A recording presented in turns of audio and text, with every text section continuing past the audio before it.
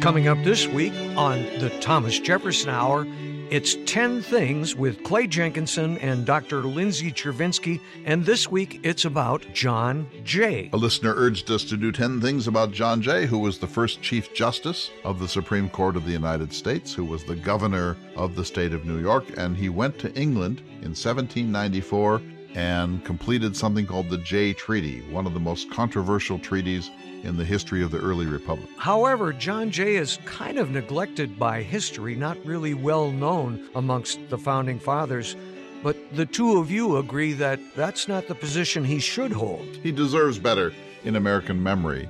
He was a man of extraordinary capacity and temperament, not a brilliant prose stylist, but one of the most important men of substance in the early national period. Please join us for all that and more on this week's Thomas Jefferson Hour.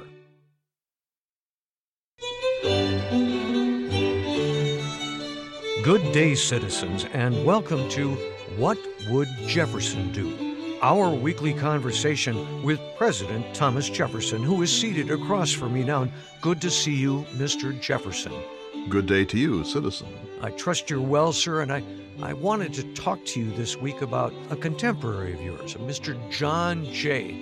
He was a Federalist and a close ally of Washington and Hamilton, which was opposite your views, and however the two of you were close, it is said, as political allies. I had a lot of respect for John Jay. He was the Secretary of Foreign Affairs under the Articles of Confederation when I was serving as an American minister in France, and we had a correspondence about America's diplomatic position with respect to France and with England, and I was carrying with me a model treaty of free trade, and because of that, Jay and I spent a fair amount of time in correspondence.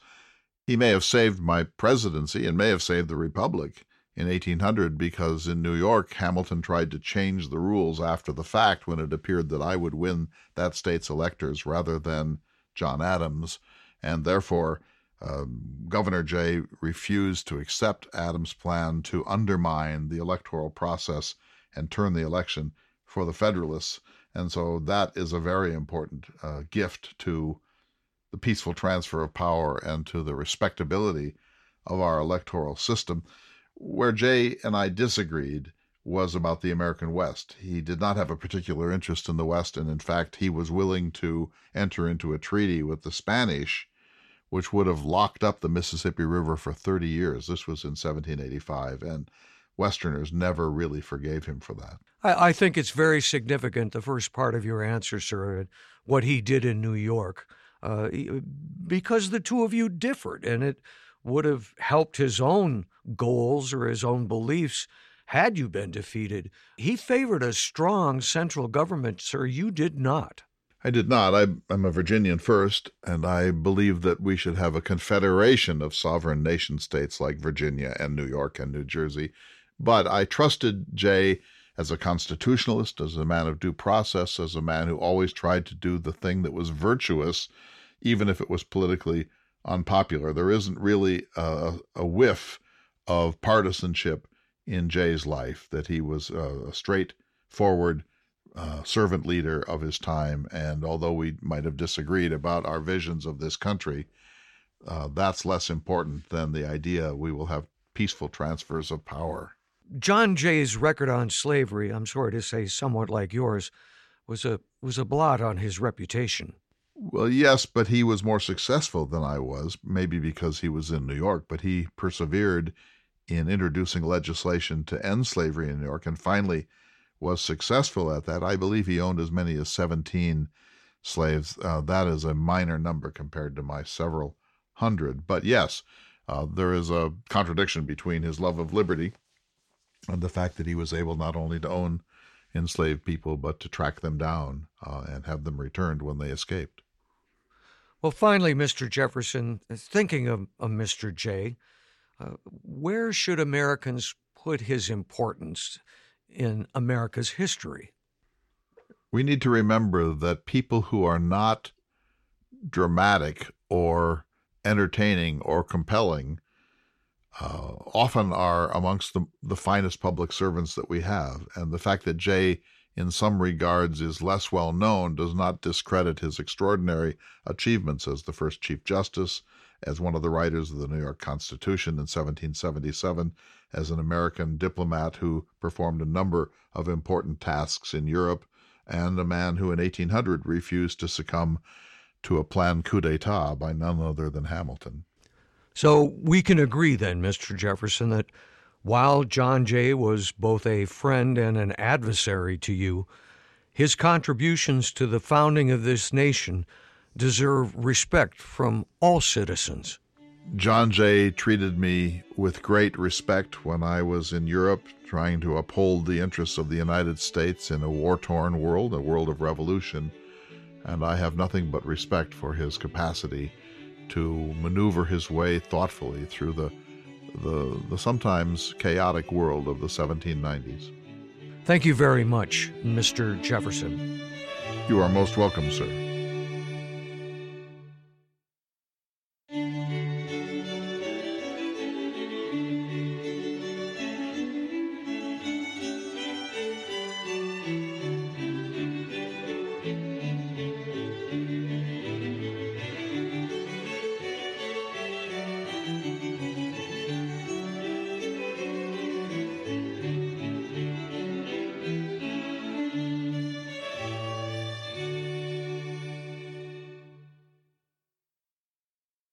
Good day, citizens, and welcome to the Thomas Jefferson Hour. I'm your host, David Swenson, joined by the creator of the Thomas Jefferson Hour, Mr. Clay Jenkinson. And this week, we are so very pleased to welcome back Dr. Lindsay Chervinsky for another 10 Things episode. And this week, it's about John Jay. I think it's fair to say that John Jay has been a bit historically neglected. So let's start there. Well, let me begin. 1745 to 1829, so born 2 years after Thomas Jefferson and lived 3 years after Jefferson's death on July 4th, 1826. So they're exact contemporaries. John Jay, I think, is one of the most neglected and undervalued of the founding fathers, partly because he held a lot of different jobs, but never the supreme one of being president of the United States. And there's a reason for that, which we will go into as the program unfolds. But before I turn it to Lindsay, I should say that this program came about by suggestion, and we take suggestions about our 10 Things program. In fact, we're going to do one on Theodore Roosevelt, which takes us a little way out of Jefferson's time. But this was suggested in Salinas, California, by John McPherson, who is the president of the board which oversees the John Steinbeck Interpretive Center there. And I was there leading a cultural tour, and he came up and said, "Hey, love that thing you do with that really snarky person, whoever she is. But he said, with Lindsay Chervinsky, she's fantastic. But he said, will you do one on John Jay?" And so I said, of course. So Lindsay, do you agree he's one of the most underrated of the founding fathers? I completely agree. I think he deserves far more attention. I think he is, in some ways, actually a figure that modern viewers would find more understandable or relatable than some of the other founding generation. I know I'm sort of jumping ahead here, but he had a very warm and loving relationship with his wife. He had a long and valuable relationship with his children. He cared for his family. He was a religious and moral man. I think he had pretty good values. He was brilliant. He was well educated. So there are a lot of things about him that are incredibly appealing. For the purpose of history, the reason I think we should remember him is that all of his contemporaries, the ones that we do remember, like George Washington and John Adams and Thomas Jefferson, well, maybe not Thomas Jefferson, but George Washington and John Adams and Alexander Hamilton, they all believed he was fantastic, and they believed his opinions mattered and that they wanted his advice and his input. And if they thought that, then we should probably take them at their word. Let me say the reason why Jefferson found trouble with John Jay is principally because Jay was not a strong advocate of the American West, the Trans-Appalachian region. And for Jefferson, whose base really was the South and the growing West, to be at odds with the demands of Western people, the pioneers in Kentucky and Tennessee and Ohio, was anathema. And so Jefferson was really upset when he perceived that Jay was essentially arguing on behalf of the northern states and the Northeast particularly. So Jefferson took it very personally that Jay wasn't as strong a Western visionary as some of the others of the founders. Let me just say before you start us in, David, that Jay, New York is named after John Jay, as is Jay, Vermont, Jay County, Indiana, and New York's College of Police Science is named the John Jay College of Criminal Justice. At Columbia, where he was an early graduate of King's College, there's a residence hall named for him. And when Columbia named its 250 greatest alumni, they placed him first on the list. I'm sure like Hamilton is really, really upset, I think, but still. I approve of their rankings. We all agree, I think, that John Jay is somewhat of a neglected founding father. One of the reasons for that may be that he, like a lot of the founders, destroyed a great deal of his personal correspondence. There are certainly fewer, and they're less organized than, previously had been less organized. There is a John Jay editorial project, which is doing heroes work to try and bring this material to light and make it more accessible to researchers and historians. A lot of his correspondence is available in the paper collections of other people. So, for example, earlier this week, I was going through Timothy Pickering's papers, and John Jay and Timothy Pickering regularly exchange letters. And as a side note, if you have the opportunity to look at John Jay's letters, they are a historian's dream because they are so beautiful and so clear, and his handwriting is so lovely, and it makes our jobs so much easier when you can read what they're saying. So I do think that in some ways, his reputation has been slightly harmed by just less of the material record that is available. But let's talk also about his capacity as a writer. When you think of the quotable founding fathers, who's the most quotable of all the founding fathers? Bing, bing, bing, bing, bing. Thomas Jefferson, John Adams, Benjamin Franklin, Thomas Paine, George Washington. They are all more memorable prose stylists than John Jay. Name one John Jay quotation that deserves to be remembered. There isn't one. And I think it has to be said that history belongs to the great writers in some respects. And Jay was a good prose stylist, very correct, but he doesn't have a single magnificent quotation. No, I don't disagree. I think that the best way to think about his brain and the writing that he produced was he had what we would consider today to be judicial temperament. He was a brilliant thinker. He was a very rational thinker. He understood the complexities of diplomacy and the law, but he wasn't necessarily a political theorist or a poet or a writer, as you said. And so much of his brilliance is actually seen in substance, but you're right, it doesn't necessarily, go as well on a sticker. Well, let's get to the 10 points that the two of you sent me, and I'll present them in the order that you sent them in, which begins with number 1, Jay's complicated relationship with slavery, and it really is complicated. Well, I should start by saying there's a fantastic new book that I haven't finished yet, but I'm partway through, called Liberty's Chain by David Gelman, and it looks at the entire history of slavery abolition and the entire Jay family. So it starts with John Jay's ancestors, and it goes into his son's generation and his grandson's generation. And what I love about that is it presents slavery and abolition as a family project and a family lineage that they had to grapple with. But what the story does reveal is, despite being a fairly ardent abolitionist in his rhetoric and in some of his actions, he was supportive of education for formerly enslaved individuals. He was supportive of gradual emancipation. He signed the bills in New York that created for emancipation. He owned people. He bought people. It wasn't like he just inherited individuals from his family and then at some point emancipated them. He actually bought new individuals. He pursued those that attempted to run away and had a very patriarchal white ownership perspective in that he couldn't understand why they might want to run away. So there are both things that should be lauded and celebrated, but also real limitations. Let me make the case for him for just a moment.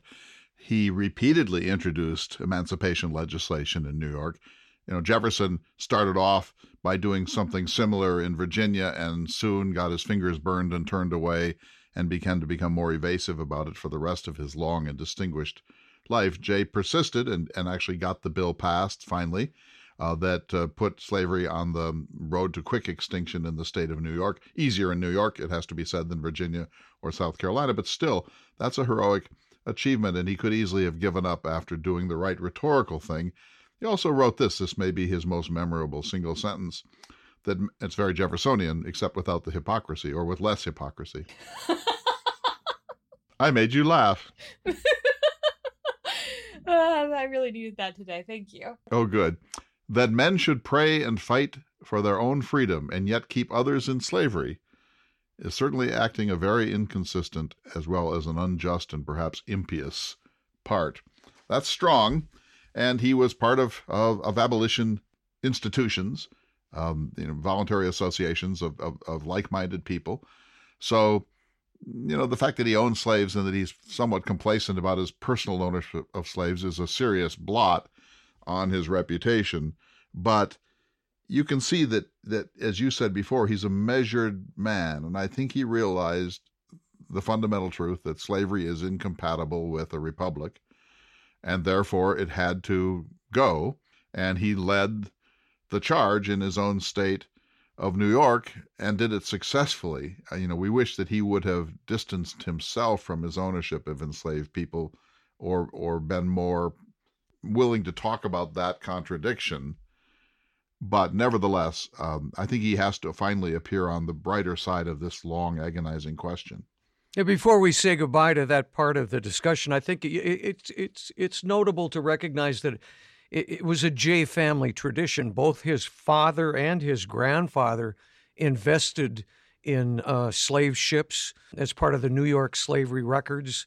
And Jay himself, it appears, would have owned in some way or been involved in some way with about 17 slaves during his lifetime. So he grew up with it, I guess, is the point I'm trying to make. Well, I think what Clay was saying about the measured nature of his approach to so many things is revealed in a great deal by the way New York society was at the time.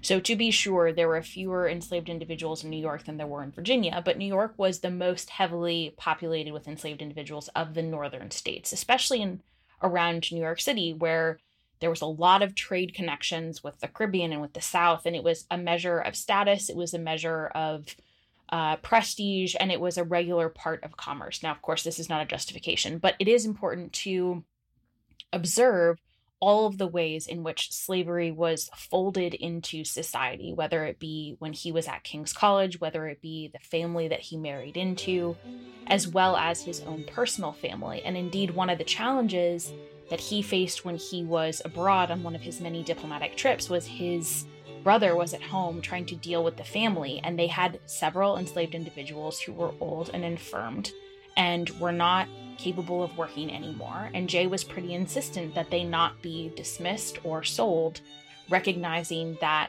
that was not really fair. And this is, you can see in his letters that he's grappling with how do you treat people who you don't really think of as equals, but you're also not willing to just throw away, which is why his gradual emancipation approach fits with that mentality and fits with the idea that, yes, New York society is moving in this direction, but it takes time to sort of unfold. And that's, I think, how he came to that position. We need to take a short break. You're listening to the Thomas Jefferson Hour. We'll be back in just a moment.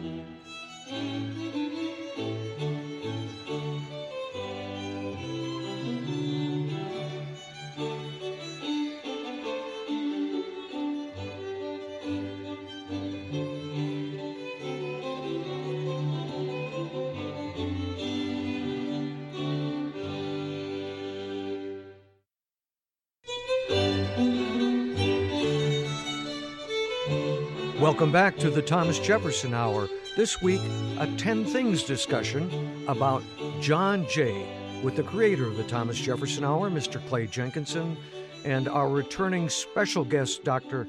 Lindsay Chervinsky. And I'm going to move to the second point, which is Jay's role as Chief Justice in Washington's administration. Let me just say he was the first Chief Justice, so that is an important role because the Constitution was very general about this.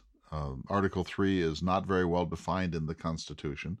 And so once Congress began to meet under the new Constitution, it soon passed the Judiciary Act of 1789, which set the basic protocols of our U.S. court system. But a lot was going to depend upon the first occupants. And Lindsay, you're the nation's leading expert on this because Washington's cabinet was another one of those norms that was established by the first person who occupied the role. And they have enormous upstream power to create traditions that will last for generations, maybe for millennia. And so Jay's status as the first Chief Justice helped to create a kind of a Supreme Court ethos that has been very successful. Yeah, I completely agree. And if he should be remembered for anything, there's so many things he could be remembered for, and we will touch on some of the other ones, but this one surely should cement him in the founding Hall of Fame, because there's some evidence to suggest that Washington actually asked him, do you want to be the new Secretary of State or do you want to be Chief Justice? And he selected Chief Justice. He had been the acting Secretary of Foreign Affairs prior, so he really kind of had his choice, and he wanted that position. And he really put his stamp on what the court ended up becoming. At the time, the court was not as prestigious as it is today. You had to do what was called circuit riding. So you had to go to different parts of the country, and it was a terribly uncomfortable experience. It was very dirty. The lodging was terrible. Traveling was very unpleasant. So he didn't particularly like it, and he didn't stay on the court all that long. He was not alone in that until John Marshall came onto the court. Most justices really only served from 3 to 8 years, maybe. But he continued to advise Washington and Hamilton while he was the Chief Justice, and he worked with the court to try and establish political norms, to establish norms of conduct. And that's an essential quality that is really hard to quantify because that firstness is so hard. Measuredness. I have two things to say to that, Lindsay. Number one, what a surprise you attack circuit riding. Jefferson believes circuit riding is very important because it takes... That's because he didn't have to do it. Takes these self-important, pompous men out of the national capital and puts them into the country, makes them go out and meet actual people and see what the country actually is like. I know the Federalists couldn't stand it because they didn't like the people, but Jefferson reinstated circuit riding in the Judiciary Act of 1802 after the Federalists had tried to stop it. Number two, on what you say, agreed, but think if Washington had persuaded Jay to be the first Secretary of State, how much trouble he could have saved for a whole lot of people.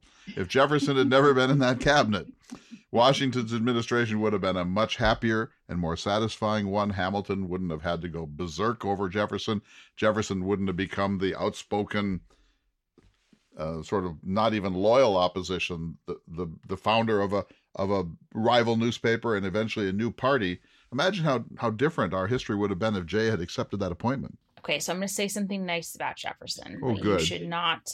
don't take it for granted. Don't count on it being a regular occurrence here. Yeah, great. I actually think that Washington's foreign policy, at least up through the end of 1793, benefited greatly from having the two different opinions in his cabinet. I think having a more pro-French neutrality position, which Jefferson... Some people think that Jefferson was not in favor of neutrality. Not so. He understood a war was not possible, but he wanted a more pro-French neutrality. Balancing the more British neutrality that Hamilton espoused was really, really important. And while I think Jay was very level-headed, and I don't think he was nearly as biased as Hamilton was about these things, I don't know that he would have been as neutral. And so I do think Washington benefited from that. Jay certainly would have been less duplicitous, so my niceness does not, go indefinitely. But I am glad that he was the first Chief Justice. It was a good position for him to be in. Although interestingly, given the opportunity to go back to it, he chose to be governor of New York instead. So it shows sort of what he thought of the position after a few years. Exactly. So one last thing about this, and that is that John Jay had already had considerable experience in foreign policy because he was the foreign policy secretary under the Articles of Confederation. And so he knew a lot about this, and he had been sent to Europe a number of times in the course of his life, where whether you agree with his treaties or not, he was an extraordinarily fine-tempered and loyal diplomat for the United States. Well, that's good. Let's move into the next point, which is treaties. The Treaty of Paris and the Jay Treaty. Very different items, very different reactions. So here's really, I think, where Jay excels, because as you said, he was an incredibly loyal diplomat, and he had a very good sense of the United States' position in the world. I think he perhaps had the most realistic sense of American influence. Some of the other American diplomats really thought the United States was way more important than it was, and Jay had a real sense that that was not necessarily the case. So he was essential in the Treaty of Paris negotiations. We talked about this a little bit in one of our previous episodes when we talked about how John Adams gave him a lot of credit for the Treaty of Paris negotiations. And Jay was insistent that the negotiations had to start with British observance of American independence, and he was insistent that the United States sign a treaty without the participation of France, which were both, in retrospect, really, really important clauses. So he played a huge role in that treaty. And then the Jay Treaty, which he negotiated in 1794, it was signed and ratified in 1795, got a very bad rap in certain portions of the nation. I maintain that it was absolutely the best deal that could have been had at the time, because the United States had literally no influence. He had no levers to pull or cards to play. And the fact that he received any concessions from the British was nothing short of a testament to his good relationship with the British ministers. That's, of course, the new orthodoxy for the past 15 or 20 years. The position you take is that the Jay Treaty, however unpopular it was in some parts of the country, was actually the best deal we were possibly going to get, and that he actually got more in some sense than we could have expected, since we had no leverage with respect to Great Britain. But this sort of raises the issue of the realists versus the idealists in American history. Jefferson and Wilson belonged to the idealists. Jay and Hamilton, he's a dark realist. Jay and Hamilton and Theodore Roosevelt and others are the realists. And so Jefferson believed that we had what I might even call a sentimental obligation to France, that they had sided with us when we had no friends in the world. They had helped us to win the War of Revolution. We had signed that perpetual treaty of amity and friendship with them. Now the French Revolution was coming, and Europe was becoming very disrupted. And the president sends John Jay of the Supreme Court to England to try to hammer out our very difficult economic and trade relations with Britain, and to settle some issues that had not been settled after the Treaty of Paris. Jay comes back with a treaty that really sticks in the craw of the idealists, because why are we cozying up to Great Britain? We shouldn't even really be giving them any respect whatsoever. They're the tyrannical power that was occupying us with Hessian troops and betraying the people of France, who have been our friends. And maybe we do more economic trade with Britain. Maybe that's more important in terms of our economy. But aren't our hearts supposed to be a central part of the way we do this? Don't we have some eternal gratitude that we must show to France? And by the way, Lindsay, when Jay said we're not going to bring France into the treaty that ended the Revolutionary War, that violated the very treaty we had with France, that we would make no separate peace. It was the right thing to do for the United States. Do you think the idealists are important in American diplomacy, or that they really are kind of a nuisance? I think that they make for terrible diplomats. James Monroe was an idealist, and he was a terrible diplomat. I think that they are an important part of American politics to always push for trying to get closer to the more perfect union. So I think that as long as we don't think that their policies are necessarily always the best policies for the United States in terms of a realist economic perspective. They play a really important role. They just probably shouldn't be doing the negotiations. David, before you move on, let me just say this probably cost John Jay the presidency. He was so toxic after the Jay Treaty that he was burned in effigy all over the country. He was denounced. The pamphlet wars went on at endless length to denounce him. And so he lost his chance to be a crossover figure that could win enough electoral votes in both the North and the South and the West to be president. And whether he actually wanted to be president is an interesting question, but it wasn't in the cards after the Jay Treaty. Interesting. Let's move on to the next point, which I think we could probably spend the entire discussion on, and that's the Federalist Papers. Easy answer for me. He wrote 5 of them. There were 85 of them.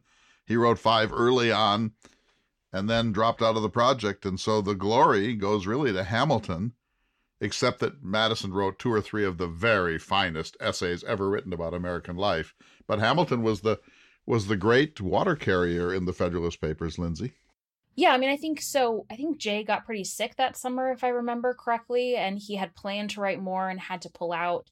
I do think it's important to acknowledge, and that Hamilton the musical sometimes makes a joke about this as well, and in this I agree with Aaron Burr, that just because Hamilton wrote so many words doesn't actually mean that all of those words were needed. Sometimes he could have really benefited from an editor. But nonetheless, he did do a lion's share of the work and carried the water, as you said. And so Jay's role in this is a little bit forgotten. I have read some very interesting research that there were actually some other authors of a few of them as well that people don't know about. So maybe we should do a 10 things on the Federalist Papers, and I will bring out that research and we can dig into it. And here's what's so interesting about this for me. They wrote this as Publius. They wrote this as an anonymous. A lot of people had a sense of who was involved. And Jefferson's in Paris, and Madison sends him the collected Federalist and pretends that it's just this interesting book that somehow burbled up. And Jefferson knew that Madison was one of the principal authors. And so he writes back this letter, very Jeffersonian letter, saying, not saying, I know you were the author. He's saying, the person who wrote this has created one of the most, one of those Jefferson letters of giant praise. And they both know that each one knows that Madison is one of the principal authors, but it's sort of the Jane Austen world of Jefferson's life that they would never really say that to each other.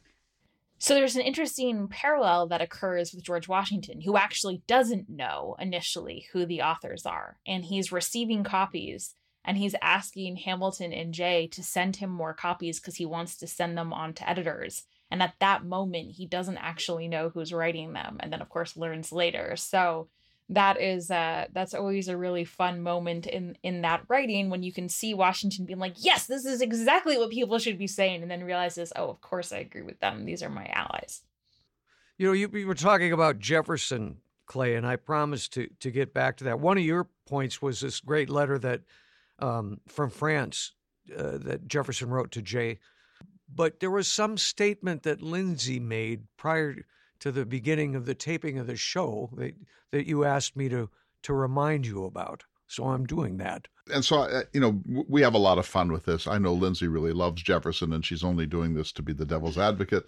And of course, I think Hamilton is the bee's knees. And so, we're just sort of playing this game. But I did think I heard you say some very supportive things about Jefferson, and I'm going to paraphrase it, but I think it's the same statement in different words, that of all the figures of this era, from 1774 to 1830, the one who rides this whole thing like a surfer, no matter what happens, and always winds up coming out pretty well, the master political strategist of the era, is Thomas Jefferson. Washington was already in some trouble in his second term because of the rise of partisan spirit, and he was tired. Adams is a single-term president, can't possibly really be reelected. Burr flames out, Hamilton flames out. Madison and Monroe are probably not president of the United States if it's not for Thomas Jefferson. Here's Jefferson just rolling along through the first 30 years of our constitutional history, and although he has some setbacks, he really nails it.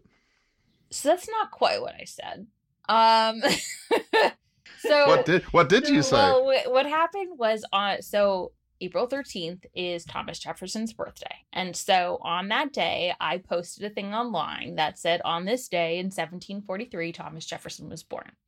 From 1775 to 1826, he shaped and defined the world perhaps more than any other person alive.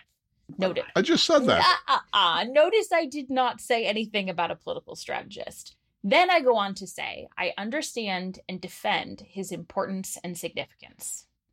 He was also cruel, manipulative, and duplicitous, and I often find him very annoying.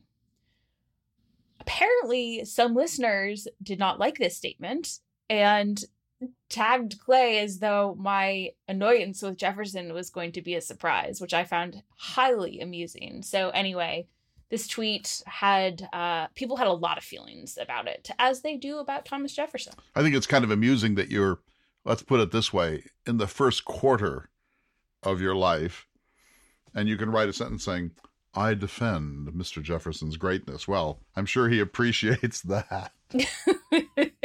Well, I think my point is that you can, and I like to believe that humans are capable of holding two complex thoughts in their brains at the same time.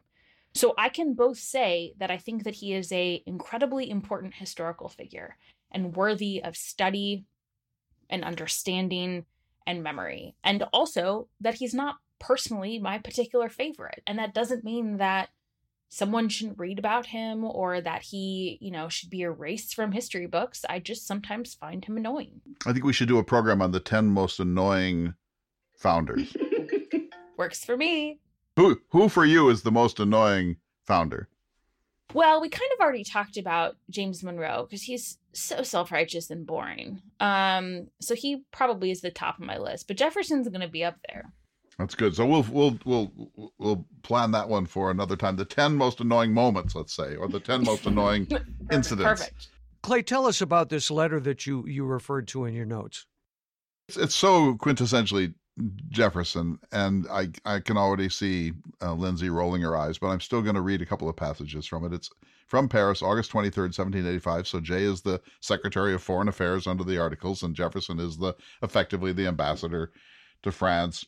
And he says, well, there are going to be problems at sea because we are becoming a trading nation. And when you're at sea, you're going to have incidents and there are going to be impressments and you're going to have tariff issues and port problems. And it's going to lead to skirmishes and maybe to war. And so I think we're going to need a navy. So Jefferson, this early, is pushing for a United States Navy once we pay off the national debt. But he starts with kind of his one of his lovely agrarian things and says we have lands enough to employ an infinite number of people. Cultivators of the earth are the most valuable citizens. They're the most vigorous, the most independent, the most virtuous, and they are tied to their country and wedded to its liberty and interests by the most lasting bonds. Clay, you read that entire passage, and I watched Lindsay, and I don't think her eyes rolled once. We'll give her a minute and take a short break, and when we come back, I want to hear the rest of this letter. Is that all right? Can we do it that way? Well, I'm getting to it. Very good, sir. We're going to take a short break, but we'll be back to this conversation about John Jay with Clay Jenkinson and our special guest, Lindsay Chervinsky. You're listening to the Thomas Jefferson Hour.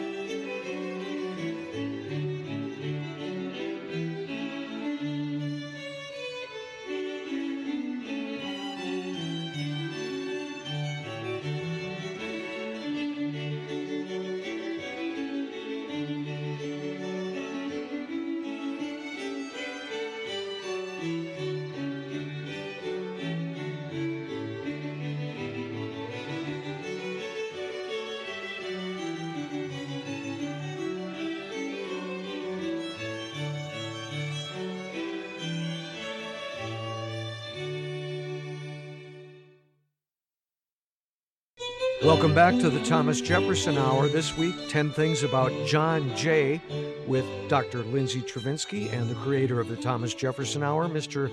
Clay Jenkinson. And Clay, I interrupted your fine reading of this letter from Jefferson to Jay. Would you like to return to it? So I had been saying that Jefferson is offering one of his typical agrarian paeans, this country of virtuous family farmers working in their fields by day and reading Homer in the original Greek, a very typical sort of Jefferson notion, which is not really born in facts and not in the realities, not even the agricultural realities of the United States of his time. But then he says, if we have to choose a mixed economy, I'd rather us go to sea as traders than have us manufacture at home. And he says this: I consider the class of artificers as the panders of vice and the instruments by which the liberties of a country are generally overturned.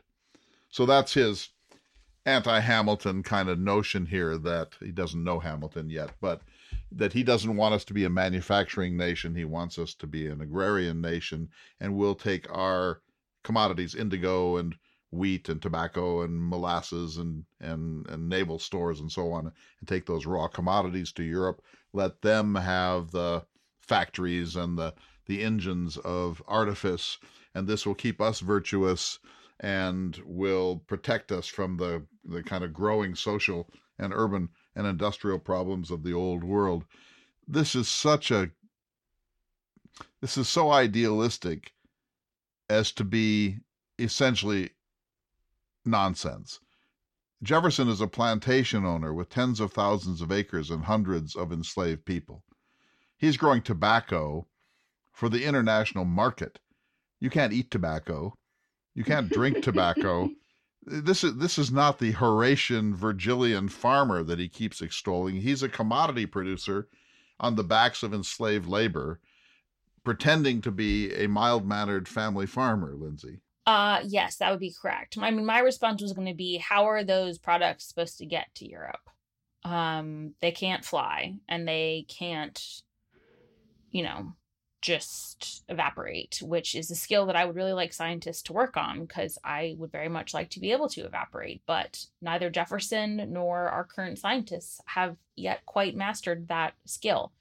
So, it is very idealistic, as you said, and this was one of the areas where Jay and Jefferson really differed. And earlier you were saying that Jefferson often felt that Jay only represented New England interests. And what I think is so interesting about John Jay is he really didn't live in upstate New York. He primarily lived near New York City, much like Hamilton. And Hamilton, you really see more of the New York City culture, kind of the mid-Atlantic trade industry. John Jay almost feels more like a Puritan than any of the Puritans. He feels more like a Puritan than John Adams. He is more intensely religious. He is more upright in his personal code, although John Adams was perfectly upright, but even more intense in that way.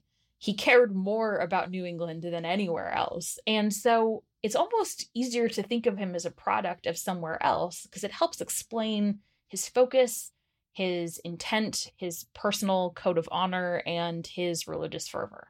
And my point in all of this is simply that Jefferson was a masterful, persuasive, poetic artist who writes these letters. They must have made people like Jay and Hamilton shake their heads, because Jefferson is extolling this image of the yeoman farmer that he's really pulled out of classical literature, and his capacity to make that one of the central myths of American life continues to this day. Amazing what Jefferson did. Oh, no, I completely agree. Sometimes, when people will say, did Jefferson or Hamilton win? And what I usually say is, well, Hamilton's vision of the economy won, but Jefferson's vision of who was the ideal American won. And our national identity, that we're the good guys in the world. We use power very reluctantly. We have no imperial designs. We have a Jefferson mythos. I mean, how many articles have there been in the New York Times interviewing a random white guy in the middle of the Midwest in a diner about their views, as though they are somehow the views of all Americans? Not to say that his views aren't important and don't count. He's a citizen. They count just like every other citizen. but you don't see those same newspaper articles interviewing people who live in an apartment in a city in a place like New York or Los Angeles, because that is not considered the average American. And you made David choke. We are two privileged white guys in cafes in the middle of America, the kind of people you're denouncing. We think like everybody, right? All right, let's move on to the next point before How dare you? Yeah, let's move on to the next point before we lose focus here. And that is that John Jay was president of the Continental Congress during the Revolutionary War. Another one of the many positions he held, and he did his usual good job, but nothing memorable. I mean, no one puts him in the league of George Washington or John Hancock or Patrick Henry. Yeah, but not an easy job. In everything he did, he showed enormous competence. Well, I think what's really interesting about his time in the Continental Congress is, so he was appointed to the New York delegation in 1774. So he shows up when Washington shows up. He shows up when John Adams shows up. They're all meeting for the first time. As an aside, I'd really love to be a fly on that room because that would have just been bananas. But so he is there from the beginning. He serves for many years. A lot of the delegates sort of leave because it's not particularly a fun job, but he stays for a very long time. He becomes president of the Congress. As you said, nothing all that extraordinary, but with extreme competence. And that cannot be a guarantee for all congressmen at that period. And he only leaves that position when he is appointed to go take on these diplomatic missions. So he is another one of these figures whose entire adult life is devoted to public service, and that is commendable. He's a servant leader. You know, the fact that he's a Christian servant leader and a very, very, very, very serious Christian servant leader differentiates him from a lot of the deists who are floating around in this era. Washington is essentially a deist. Jefferson is certainly a deist. Franklin in most moods. Even John Adams talks like a Unitarian and a deist through much of his life. But here's a Christian, John Jay, who's not afraid of this. He's the president of the American Bible Society. He says, if you look up his quotations in any quotation dictionary or website, about half of them are about the need for us to have a Christian consciousness as we pursue the American project. His religion also informed so many of the other things that we've talked about. It informed his sort of distrust of the French. He had a deep suspicion of Catholics. It informed his approach to abolition. He believed Christianity and morality that was informed by Christianity was inconsistent with holding enslaved people. It informed his commitment to public service. So it shaped so much of who he was, both in terms of a politician, but also in terms as a human. And he knew that we are fallen. You know, as a Christian, he believed that humanity is fallen and that therefore should be very careful about putting too much power in the hands of any entity or individual. And he says this, the Bible is the best of all books, for it is the word of God and teaches us the way to be happy in this world and in the next. You know, most of the founding fathers did not talk like that, but he did. What about his family life? Is there anything we should discuss there? Well, what's interesting about Jay is, although he was one of the inheritors of the Jay estate, he came from a very wealthy, very privileged family. He was not the oldest son. And in fact, I believe, if I remember correctly, he was the second to the youngest child. But the reason he took on such a role of importance is because so many of his siblings were born with disabilities. Several were blind or deaf and were unable to support themselves. And so he and his other brother, they were really responsible for taking care of the rest of his family and taking care of the parents as they aged, which was not unusual, but he had to take on a great deal of responsibility. As I mentioned, he married his wife's name was Sarah Livingston from the very powerful and wealthy Livingston family. He was close friends with many of the Livingstons as well as married into them.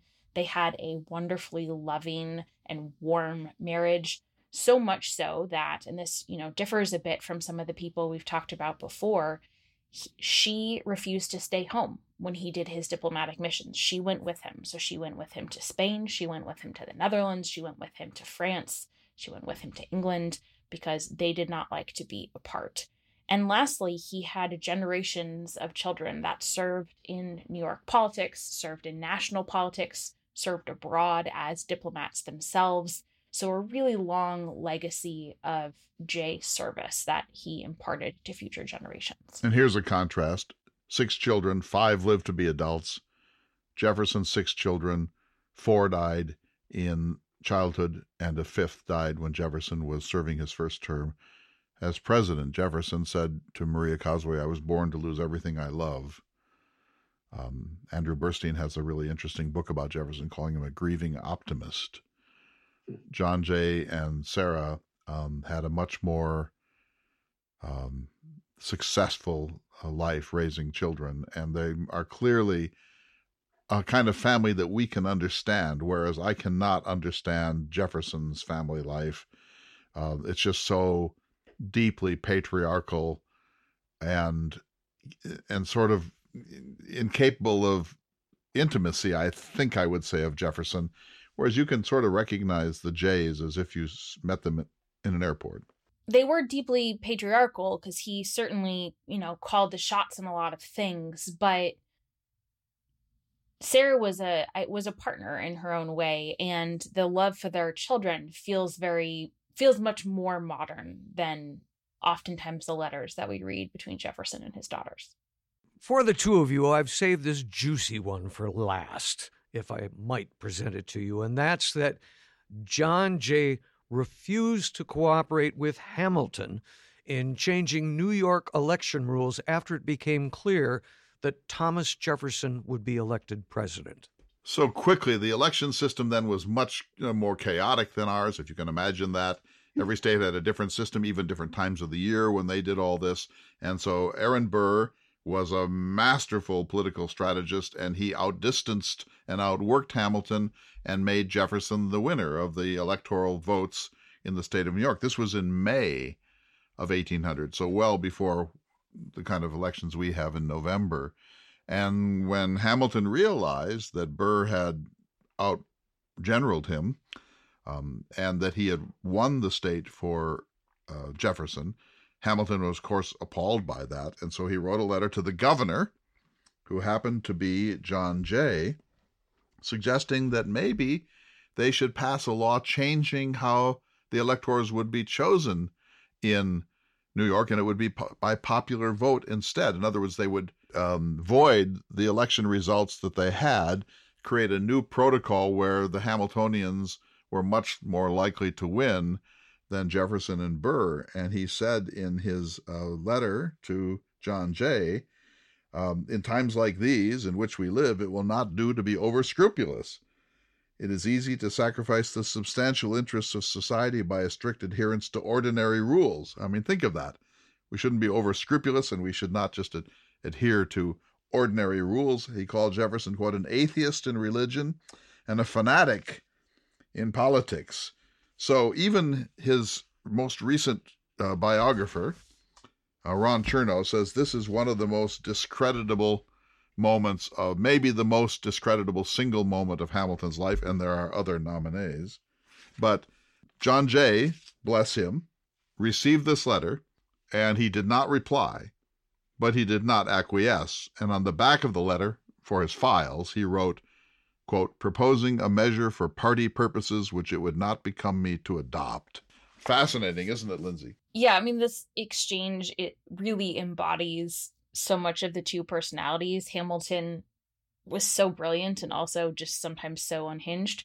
And Jay was so principled and so upright in so many of his decisions. And what's amazing about that election, and I know I will be talking about this much more in the coming years, is how dedicated so many of the figures were to instilling a sense of the importance of sanctity of elections, instilling a sense of the importance of peaceful transfers of power, and recognizing that those traditions had to be cultivated, that they weren't a guarantee, they could not be taken for granted, and they had to be cherished. Adams cherished them, Jefferson cherished them, Jay cherished them. This occurred in the summer of 1800. The person that Hamilton blamed for this was not Jefferson, although he despised Jefferson. The person he blamed was Burr. And Lindsay, you can see Weehawken, July 1804, beginning to build some momentum right here. Yes, no, I mean, absolutely. What's I think so important about this Burr moment is it wasn't necessarily that Burr won that Hamilton opposed. It was that Burr went outside of the traditional bounds of political propriety. He campaigned at a time when people were not supposed to campaign. And that's what made Hamilton so mad, is that Hamilton could have campaigned too, but he didn't because he was trying to stick to these political norms. And so that's where their difference in approach starts to develop into real animosity. And as you said, leads to their eventual duel with many off-ramps that they could have taken, but elected not to. This is such a paradox, isn't it? Because Hamilton wants to behave according to the norms of how a gentleman does not campaign, and yet he wants to have a coup d'etat in New York State to deny Jefferson his victory. And so this is one of the many, many paradoxes of this era, isn't it? And one of the many paradoxes of Hamilton, of which there are many. Well, at this point, I was going to offer each of you a chance to give a quick summary on John Jay, but I'm going to take that time back, if I might, because I think it's significant. We should congratulate Clay on this blockbuster performance of the latest Ken Burns documentary on Benjamin Franklin. In fact, I was so impressed, I actually called you, and miracle of miracles, you answered the night that aired.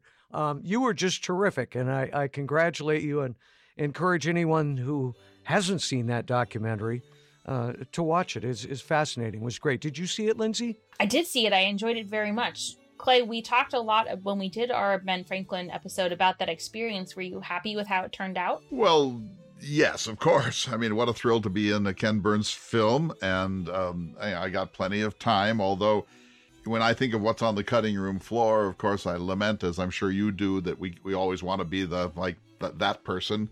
But well, I thought you were pretty darn close, especially in episode 2. But I didn't say a single stupid thing. That's all I care about. I didn't say a single stupid thing.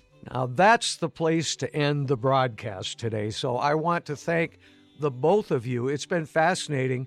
I've learned a lot about John Jay, and I'm happy that I have. Thank you, sir. Thank you very much. This was fun. We'll see you again soon, I hope. Lindsay. Yes, we have many 10 things to discuss. Many more in the works, so we'll see you all next week for another important edition of the Thomas Jefferson Hour. The Thomas Jefferson Hour is brought to you each week by Dakota Sky Education. The program is distributed nationally by Prairie Public. President Thomas Jefferson lived from 1743 to 1826, and this program presents his views. President Jefferson is portrayed by the award-winning humanities scholar and author Clay S. Jenkinson. To obtain a copy of this or any show for a $12 donation, please call 701-575-0727. This program is also available online at jeffersonhour.com and on Apple Podcasts. If you'd like to correspond with President Jefferson or submit a question for him to answer on the program, please visit the website at jeffersonhour.com. The Thomas Jefferson Hour is produced at Makoche Recording Studios in Bismarck, North Dakota. Bach Cello Suite No. 3 in C Major by Stephen Swinford. Thank you for listening. Please tune in again next week for another thought-provoking, historically accurate program through the eyes of Thomas Jefferson.